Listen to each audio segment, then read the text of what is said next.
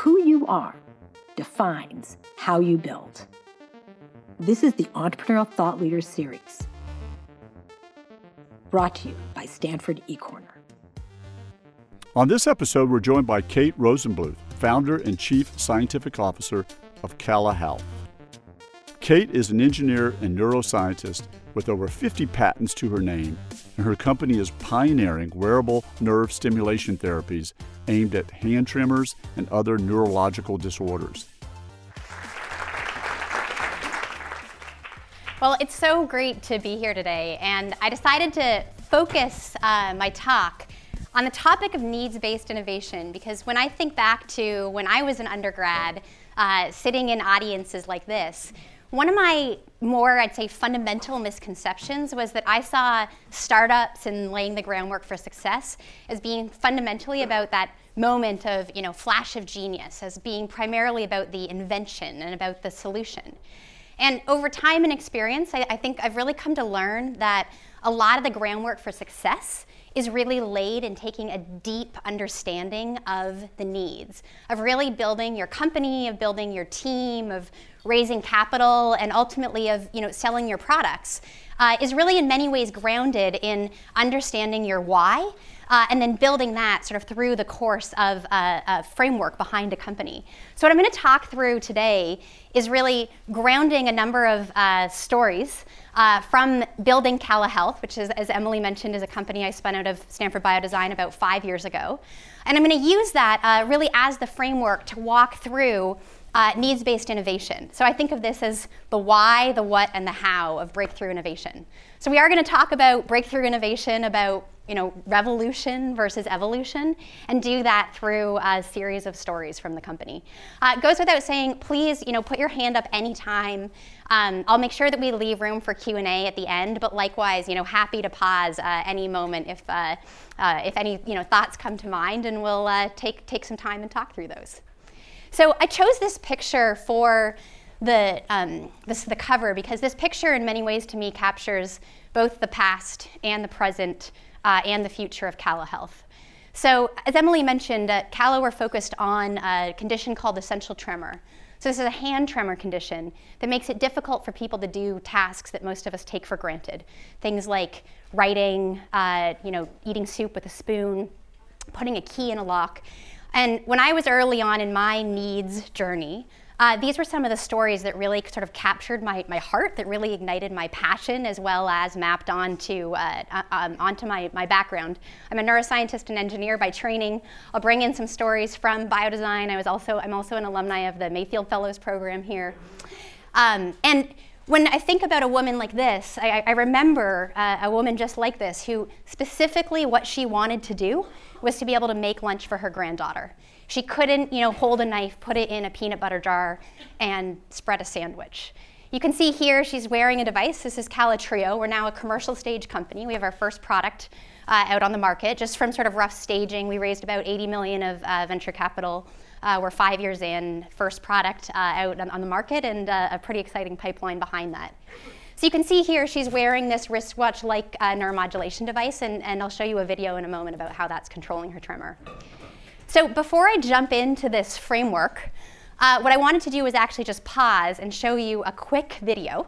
That is a video showing you what this condition looks like and introducing our product. And then I'll use that to walk through a number of examples of our story of building this company. So we're really focused on restoring people's joy through helping them deal with the symptoms of hand tremor. People who live with hand tremor, it makes tasks from cutting, drinking, et cetera, incredibly challenging.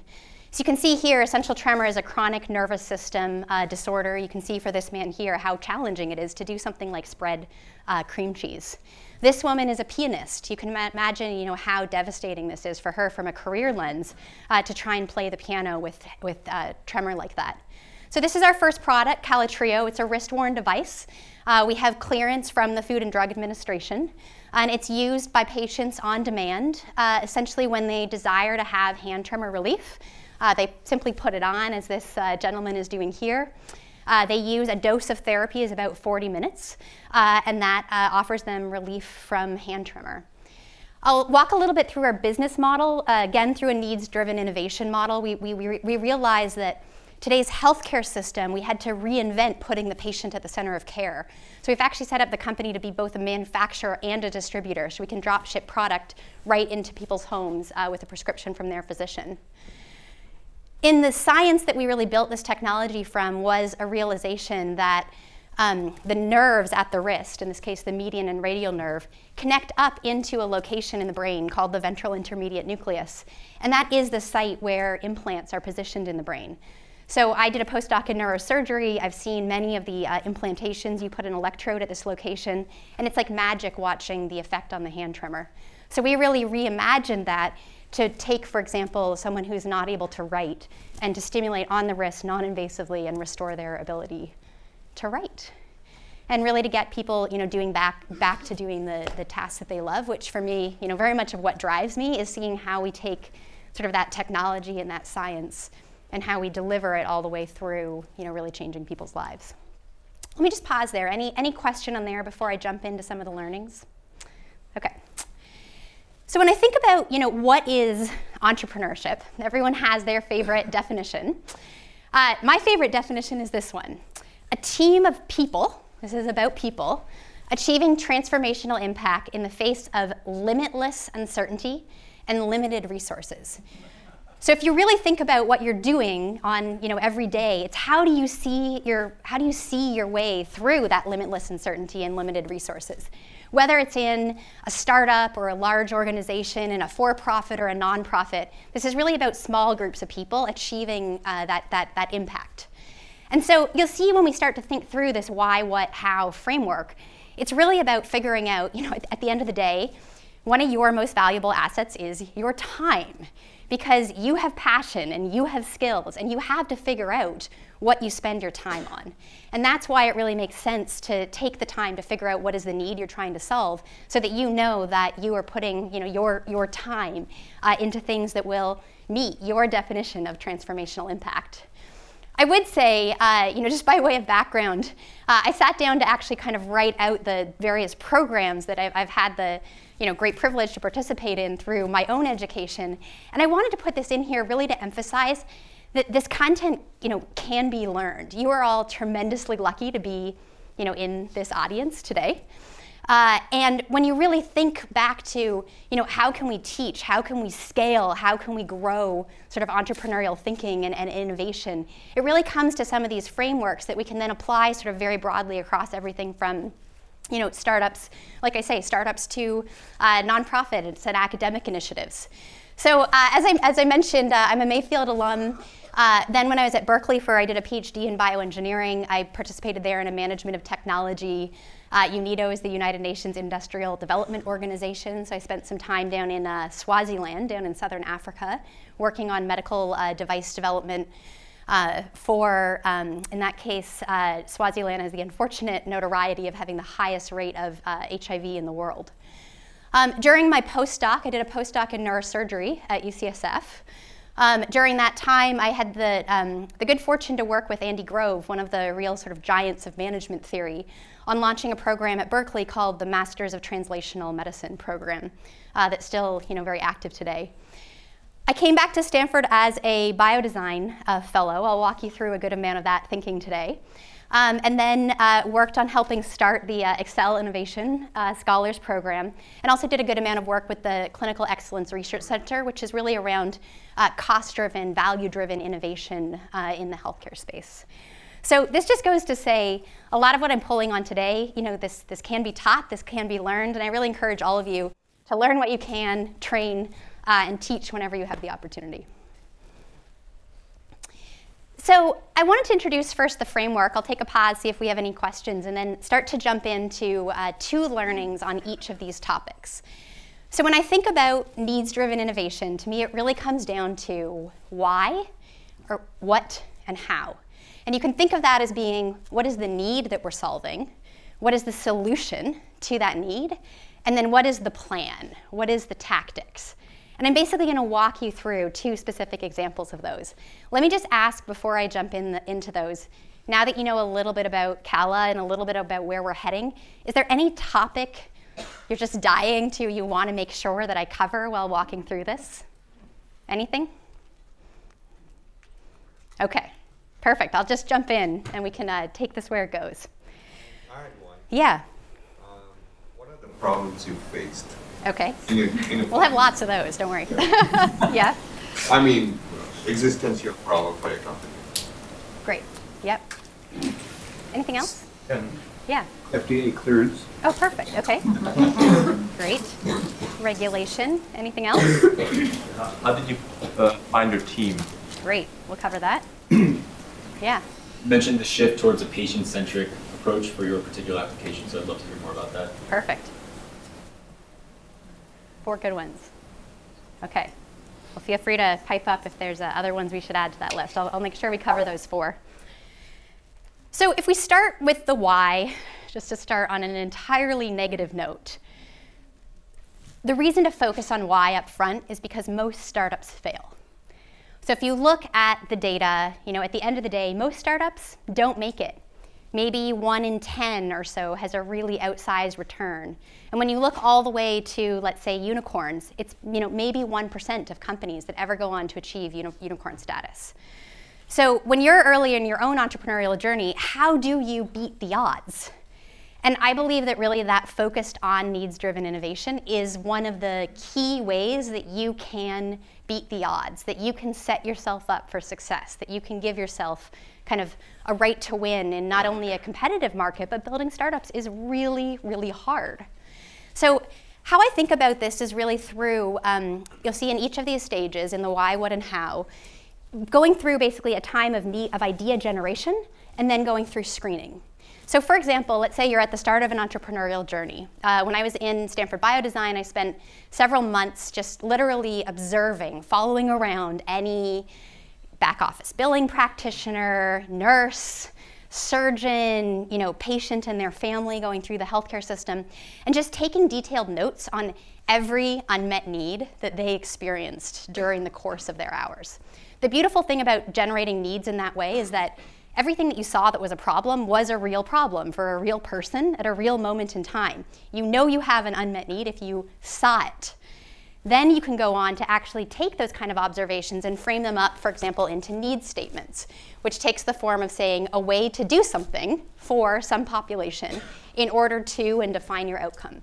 So for Cala Health, for example, our needs statement was a way to reduce hand tremors in patients with essential tremor who could not have brain surgery in order to restore their ability to eat, write, and drink.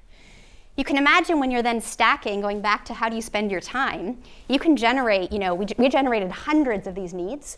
You can then basically stack rank them by taking, your screen, maybe it's impacted size of the population times the revenue potential per user or something like that. You can then screen these needs against each other. So for example, within essential tremor, after meeting these patients, after being really taken with how overlooked their condition was, they basically can choose between brain surgery and then no drug has ever been developed to treat this condition. And it's experienced by about 7 million people in the US. It's a big unmet need.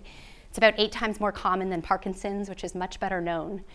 And within even a need like that, if you have already an area that you're interested in, you can even take that and say, well, is the need we're solving the need for safer brain surgery?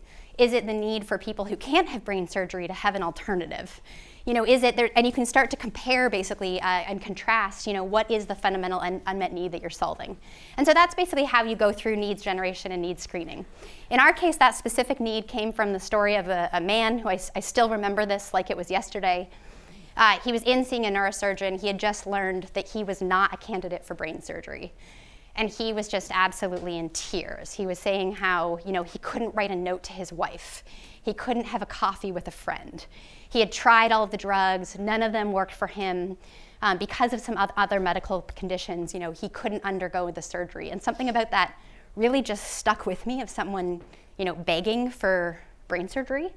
And realizing that truly there was an unmet need there that we could address. So we took that observation of his single experience, converted that into the need statement, And when I spun the company out of Stanford, we largely fundraise on recognizing a need and having a great team of people around being able to solve that need. I pulled in this quote from Thomas Edison. If you look at the history of a lot of great inventors, they truly did focus on needs. I love this quote saying, I find out what the world needs and then I go ahead and invent it. Thomas Edison is the inventor of the light bulb and the founder of General Electric. So the second the second reason to spend your time thinking about why is really to ignite your passion. And that's because startups are really hard. Like, for any of you who have read Ben Horowitz's The Hard Things About Hard Things, it is really, really hard. And so you need to ignite your passion. You need to understand your why, because that is what will fuel, your marathon. These aren't sprints, these are marathons. And if you know what need you're trying to solve, that not only fuels you, that also finds the right team. Because you need to find the people from very diverse backgrounds, but who resonate with your why, and likewise down the road to sell your product. So there's a great YouTube video and book, Start With Why, by Simon Sinek. And that's actually walking through, for example, some of the history of companies like Apple, and pointing out that there's a big difference between saying, from a marketing lens, between saying, we sell computers, they're sleek and modern and elegant, do you want to buy one? And saying, we challenge the status quo. We believe that you have potential. Oh, and by the way, we make computers, want to buy one? And so it's really that idea of saying, how do you actually start with why and use that to, build everything from your own passion to your team to selling your product. One other thing I just wanted to highlight here, I pulled in a quote from Henry Ford with the Model T. So he really created mass production manufacturing of automobiles. And he said, if I had asked people what they wanted, they would have said faster horses. And what I love about this quote is it kind of highlights the inherent tension between the first 2 points that we just went through under why, which is on the one hand, we're saying to some extent, observe the market, right? Observe what the unmet needs are. Take a very objective, analytic approach to screening these. And at the same time, there's also just something about passion and about the fact that oftentimes people don't know what they need. There's very dichotomous views on user groups, for customer feedback groups, for really breakthrough innovation, because arguably people don't know what they need until you've given them what they need, and then they can't live without it. And so I just wanted to highlight that here of, to me, finding your why really needs to have both that market validation, sizing the valuation of an unmet need, and just being really true to kind of your instinct and your gut and your passion, and recognize that both of those belong in where you spend your time. Okay, so now we're going to move on from the why, from the needs finding portion of this, into the what. And I like to call this follow your nose. And the idea here is basically, so you can see here, you do needs generation, needs screening. Then you do solution generation and solution screening. And the reason I like to think about following your nose is that when you're doing something really new, when you're doing something radical, you will hear no all the time, especially when you move into the solution phase. So at a level of needs, at the end of the day, most unmet needs are unmet needs. There is a question of how big an unmet need is, but it's almost like they're all good. Which one is better? When you get into solutions, you will hear every reason why your idea is a horrible idea. And I think that one of, when I think about our team, when I think about sort of what we've built and who has really excelled in a sort of fast-paced startup environment, to me, that's one of the really key things is how can you listen to all of those no's and find who gives the most insightful no? Who is really willing to sit down with you where you can just say honestly, I hear you know, I hear your no, and I'm trying to see my way through this. Can you take the time to explain to me in detail why this is a no? And then have them detail it out and poke holes in the theory, and that's where so much of innovation comes from. So if you look at our product, Cala Trio, and to the question about business model, I'll touch on that here as well. When we were delivering our first solution, the product solution, we heard no all the time, right? The site of essential tremor is in the brain. It is the ventral intermediate nucleus in the thalamus. Therefore, to treat that site, you either have to put an implant in the brain or you have to take a drug that crosses the blood-brain barrier. no, it's not possible to do that without drugs or without surgery. And then when we started to dig in on it, we started to realize, you know what, actually, it's a circuit. It's not a single site in the brain. And by definition, that circuit goes out to the wrist. It goes out to the arm. Because why on earth can you treat the brain and have it reduce hand tremor? These have to be connected. And so then we started to think through, well, based on that, can't you reverse engineer the circuit? So if you can stimulate in the brain in order to calm the hand, can't you stimulate at the hand to send a signal to the brain to actually interrupt the circuit in the brain to reduce the hand tremor? And that's how our product works. So now some years down the road, we have beautiful mechanistic data showing the effect of our therapy in the brain. So it's basically a stimulation. We're treating here in order to treat the brain in order to reduce the hand tremor. But I think that's a great example of it was only by finding the people who could give us the most articulate reasons why what we were trying to do was a little bit crazy, that those ended up being our scientific advisory board members, our clinical advisory board members. They're the people who got sort of intellectually engaged and saw that through with us. Likewise, on the patient-centered care model that someone asked about, when we got to a point of having a therapy that we know worked for this unmet need, worked for these patients, we stepped back and said, well, now we have to figure out how to get this into patients' hands. From our clearance from the FDA, this is a prescription therapy. We spent time with neurologists starting to understand, how neurologists primarily write scripts. So, for example, prescriptions for drugs. So we said we need to fit into their workflow. We need to have a prescription-like experience. On the other hand, our users, our customers, they expect an experience that's very much like your Fitbit or your Apple Watch. They expect product to be drop shipped to their house, that they can go online to check information about the data coming off of their devices. They expect to be able to call customer service. And when you put those together, we really said, there is not a current model that works for that. You typically can't call a drug company to ask questions about the medications that you're taking. In the world of devices, typically people use distributors. And we really started digging into that and saying, but why would we want to give our product to a distributor who then gives it to the patient? That means that we've just lost touch with being able to help people through the journey, with being able to, bring them joy through that end-to-end product solution. And so we realized that we needed to be a distributor. So we created a very new model that basically said we'll be a manufacturer and a distributor. What that uniquely lets us do is we can inform, we educate the patients about how their body moves. I would say we educate many more people than actually have essential tremor about how their body moves.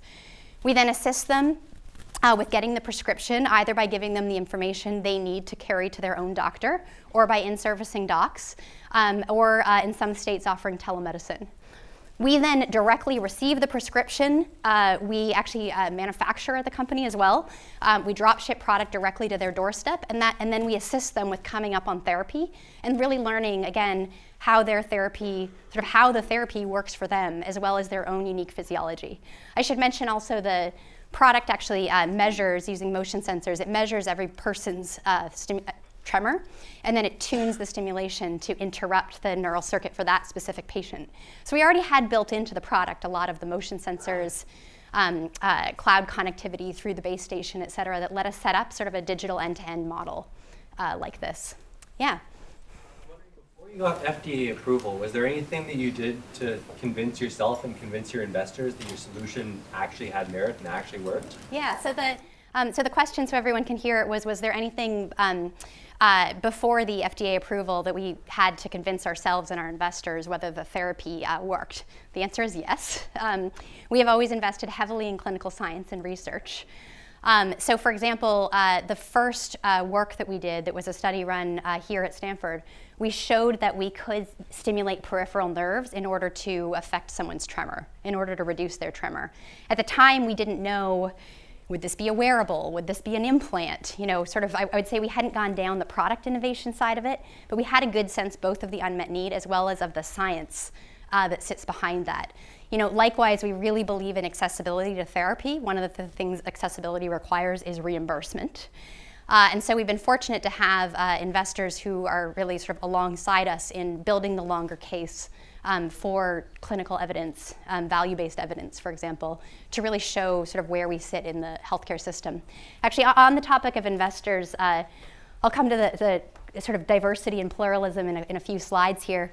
But I would mention Cala has a very interesting set of investors. It's largely strategic investors, and they actually span across pharma in GlaxoSmithKline and Novartis, tech with Qualcomm and Google Ventures, and then medical device in Johnson & Johnson Development Corporation. And I do really believe in bringing together kind of the diversity of experience and viewpoint in order to be able to sort of sit around the table and, you know, knock down walls when it comes to both sort of best practices as well as the big pitfalls of the various industries. Great. Yes? So I was wondering if you could speak a little bit about the strategy to go direct to the patient.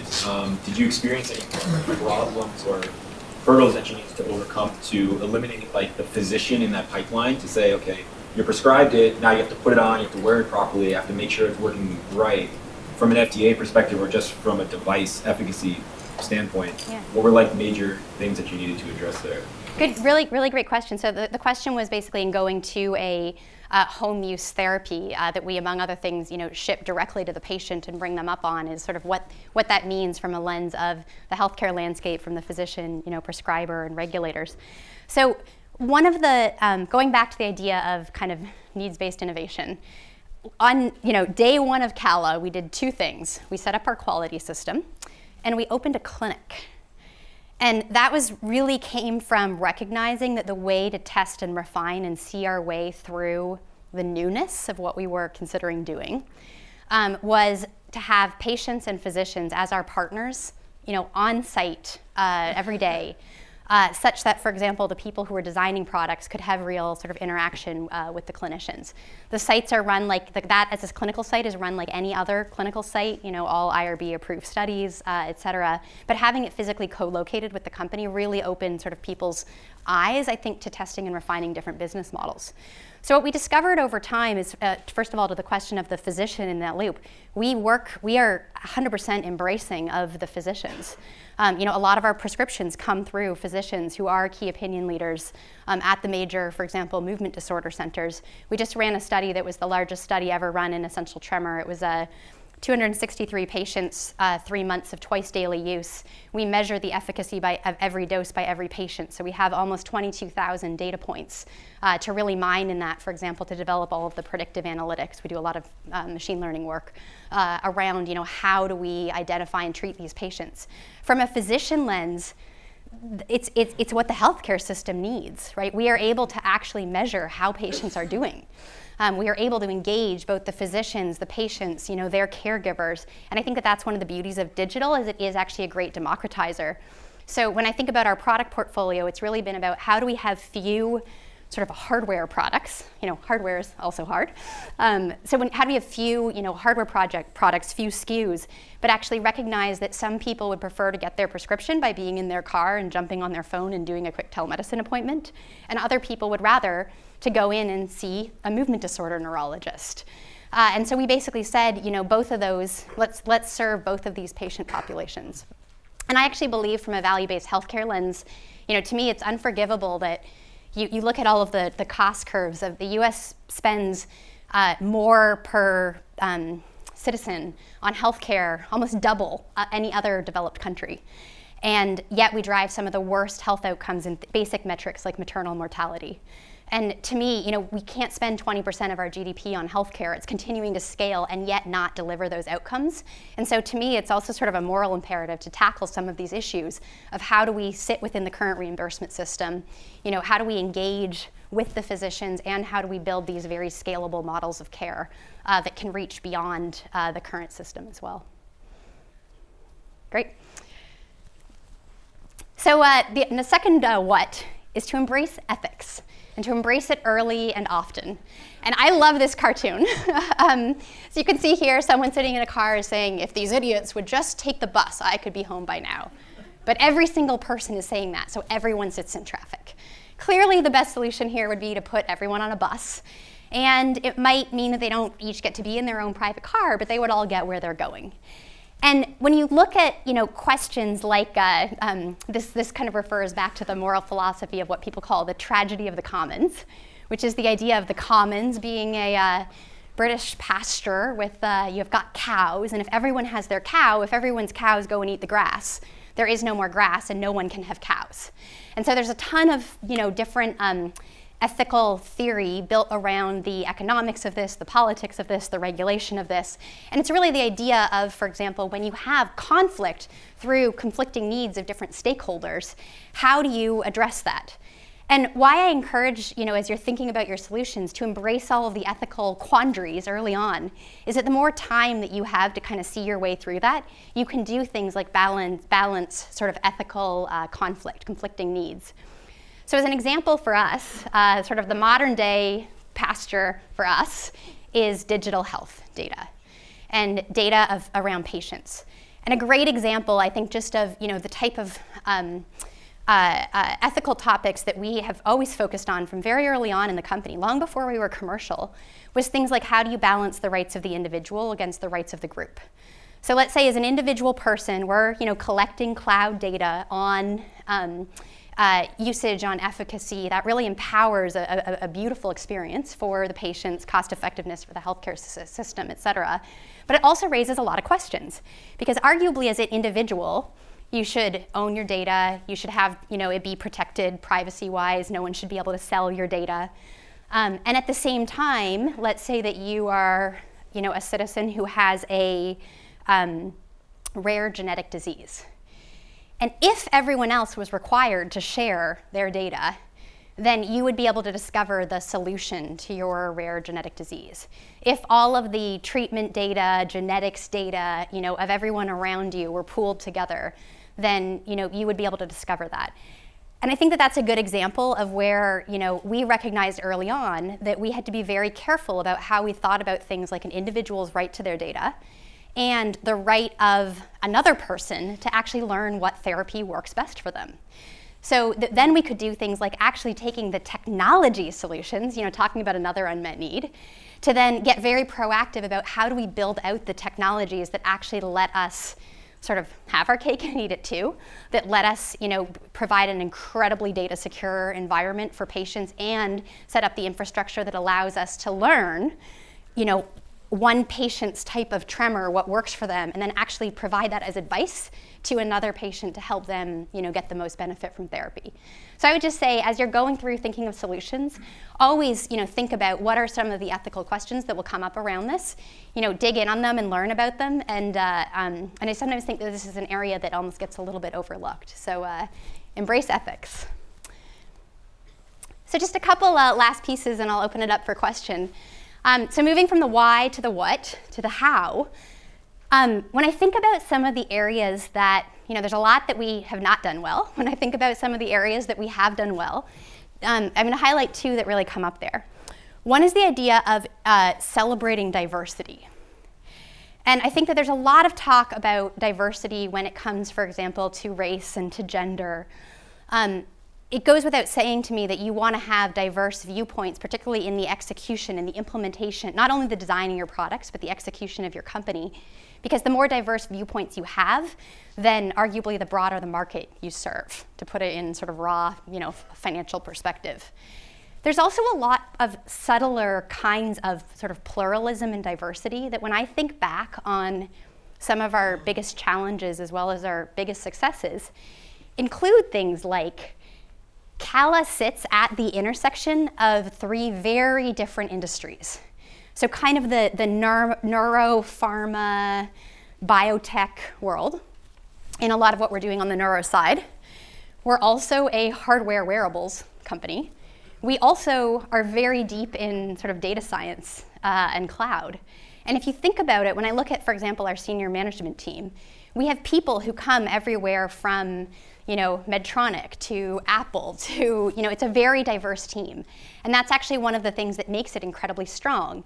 It also means that people come in with very different expectations, very different backgrounds. I pulled out this figure from a recent book I've really been enjoying is Frederick Laloux's Reinventing Organization. And he basically frames the leadership styles through sort of a social evolutionary perspective, going all the way back from impulsive red organizations, from sort of tribes and militias, and points out that in a moment of anarchy, you probably want to be led by a red leader, by someone who is leading from a place of fear, for example. Then he traces the leadership styles through conformism, through, this is sort of the command and control mentality. You still see it in certain organizations, perhaps like the military, the Catholic Church. There is a conformism. You see this in things like school uniforms for kids. As that then moved on into the dominant theory of today's sort of Fortune 500 companies, which is achievement orange, which is the idea of command but don't control. You see this in things like bonus incentives, set what the goals are, but then let people act in their own way, let them solve the problem, and then reward them when they do that. More recently, moving into pluralism green, which is the example from that book is comparing United Airlines and Southwest, and pointing out that they're very different in their manuals for flight attendants, where United will actually define, here are how you handle these various situations, whereas Southwest took a bit of a different, looser around the edges, but basically said, make your customers happy, and then put more of the control kind of at the edge of the organization in terms of how to do that. Evolutionary teal is kind of letting go of your ego, and if anyone can figure out how to really be an evolutionary teal organization, love to talk with you about that. So I would just say, when you look at a leadership style as a founder, it's really easy to kind of look at yourself and say, well, what is my organization going to be? Are we going to be an achievement orange organization or a pluralistic organization? But at the end of the day, your organization is going to have people who come from all of these backgrounds, especially when you bridge industries and generations and cultural backgrounds. So you really need to build a culture of respect that actually welcomes, celebrates, and builds on people bringing their best selves in order to work together.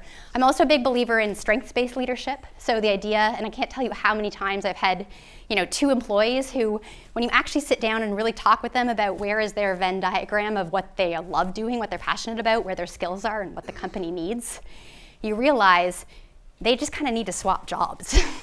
So you'll realize that one person is not loving what they're doing and really wants to do something else, and there's another person who's exactly the opposite.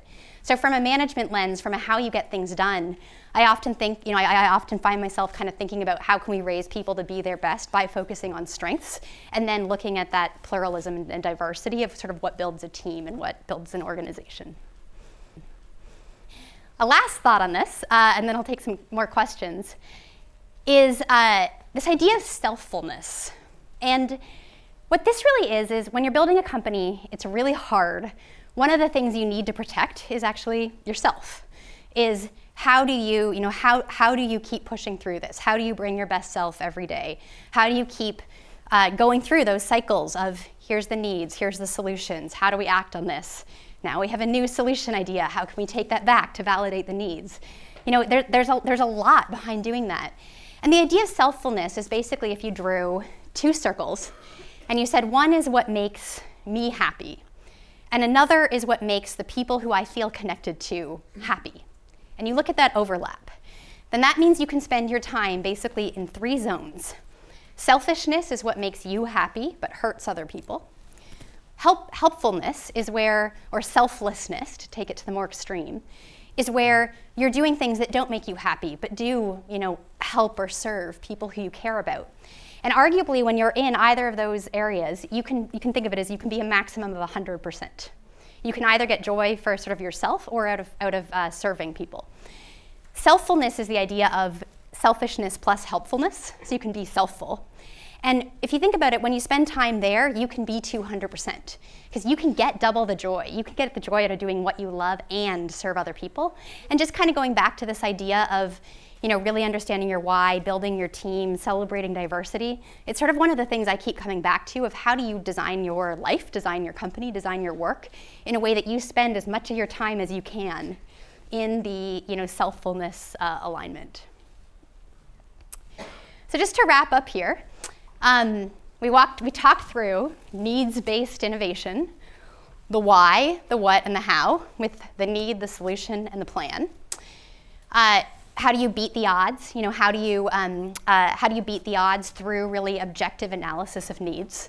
How do you ignite your passion, which is also find your team, you know, sell your product, raise capital?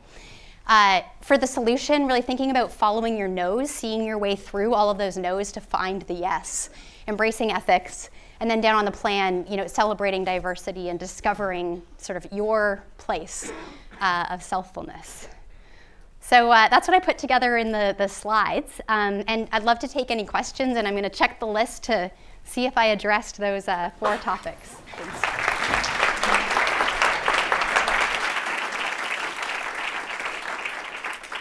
So let's see, we covered some of the patient-centric care. Regulatory, let me know if there's any further questions on that. How do you build and find your team? And what were some of the problems we faced? I hope we covered a number of those problems. Any other questions? Yeah? I was wondering if you could speak a little bit about having a quality of life-centric or outcome. Yeah. Like especially in medicine, you want to usually have like a value proposition that's like reducing costs or doing something else. When you go out and try to convince people that this is something that people are going to want, having a product that's like, I'm going to go out and buy this new thing, might be a little bit difficult. I was wondering if you could speak a little bit about like having that type, or what your value proposition was when you guys started. Yeah, great question. So the question is basically about our value proposition and sort of how we think about this in essential tremor is thought of as a quality of life condition. I think at the end of the day, there is a ton of business opportunities in these quality of life conditions, and yet historically they've been more challenging from a reimbursement lens, for example. So, you know, if you really fundamentally start with, you know, what is sort of the value of a product, right? We are having a tremendously positive impact on not only people's lives, but also on their experience in the healthcare system.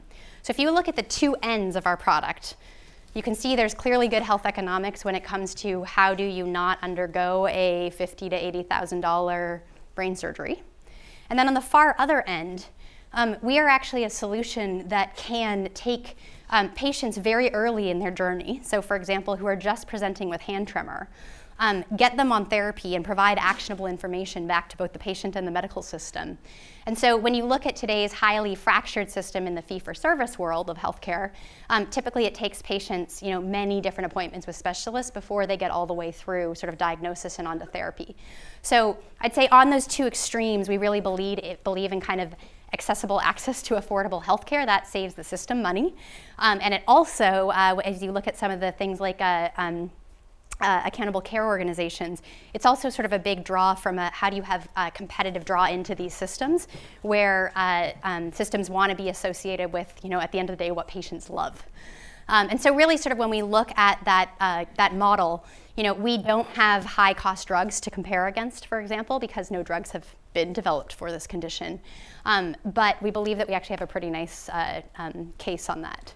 And we're actively working with Medicare on, initially with Medicare, moving into the private payers on securing, you know, favorable and accessible coverage.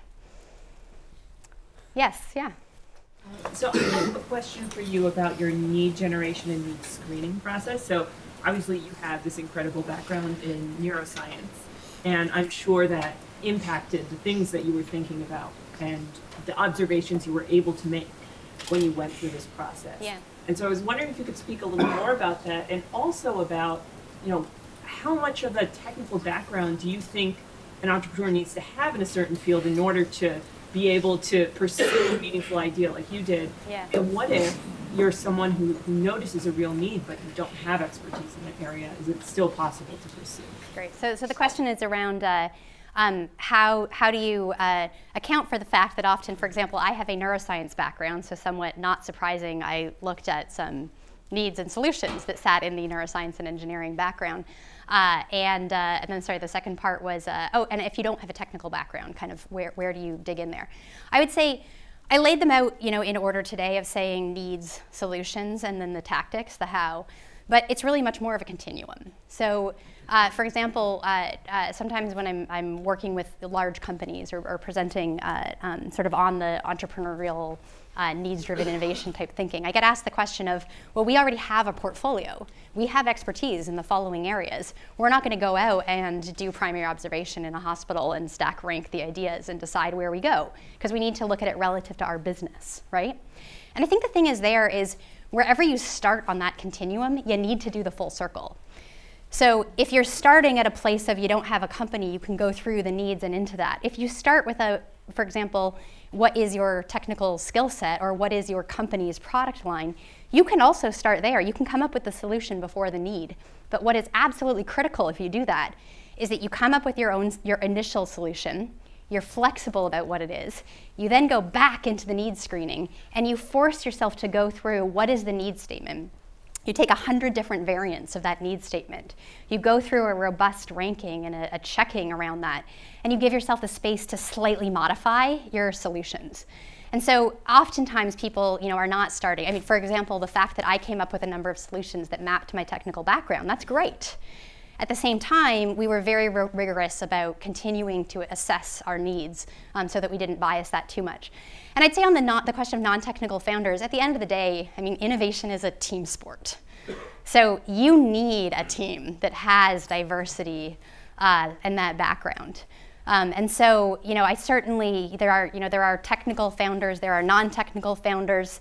I actually just recently moved from our CEO role to our SO, our Chief Scientific Officer role when we went commercial. To me, that is a perfect fit for me in doing that. And I think that that's just a great example of it takes a team and the team changes over time, and that's sort of the beauty of it is you can learn and you can emancipate yourself from certain responsibilities and then move into other sort of areas of growth. So I would really just think about that needs into solutions as much more of a circle than a starting point and an end. We certainly haven't reached the end. We're back in intense R&D again on the next generation products. Yeah. So you found a solution to deliver drugs for the problem, right? For the tremor. Mm-hmm. Drugs already existing. So where's the revenue stream, from the drugs or the device? So I think of electricity as our medicine. So it's just electrical therapy. There's no pharmaceuticals in it. But we deliver it on a prescription-like model that for the prescribing physicians feels a lot like a prescription. Oh, sorry, the question was on drugs and devices and sort of where that sits. So I'd say, I think this is a very good entrepreneurial practice also, is we basically stepped back and looked at the best practices of all of the industries that we touch. So we looked at wearables and that product experience. We looked at, pharma. As I mentioned, it's opening the clinic. We spent a lot of time just observing, a physician's appointment with a patient, their follow-up. And that's how we really kind of invented that business model as well as that product. How is that different from TENS units? So the question is, how is it different from TENS units, which is a different type of neurostimulation? So we're a fundamentally different type of therapy. We actually had to go through the de novo pathway at the FDA, which is for you have no predicate devices. So I'd just say different from a mechanism of action, the only similarity being they're both non-invasive stimulation. But there's a lot of other, transcranial magnetic stimulation, et cetera. Yeah. Sure. One last question. Yeah. So what's next in your pipeline? So we have a ton. I'm really excited about the pipeline. So we're working in a couple areas. So in indication expansion, we're particularly working right now in deeper in neurology as well as in psychiatry and cardiology. So we recently announced a collaboration with MGH and Brigham and Women and are doing sort of work out in Boston as well. We also are pushing much farther on the connected care experience.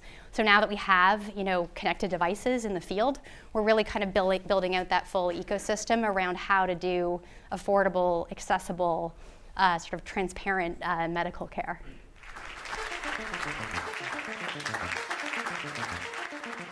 The Entrepreneurial Thought Leader Series is a Stanford eCorner original production. The stories and lessons on Stanford eCorner are designed to help you find the courage and clarity to see and seize opportunities. Stanford eCorner is led by the Stanford Technology Ventures Program and Stanford's Department of Management Science and Engineering. To learn more, please visit us at ecorner.stanford.edu.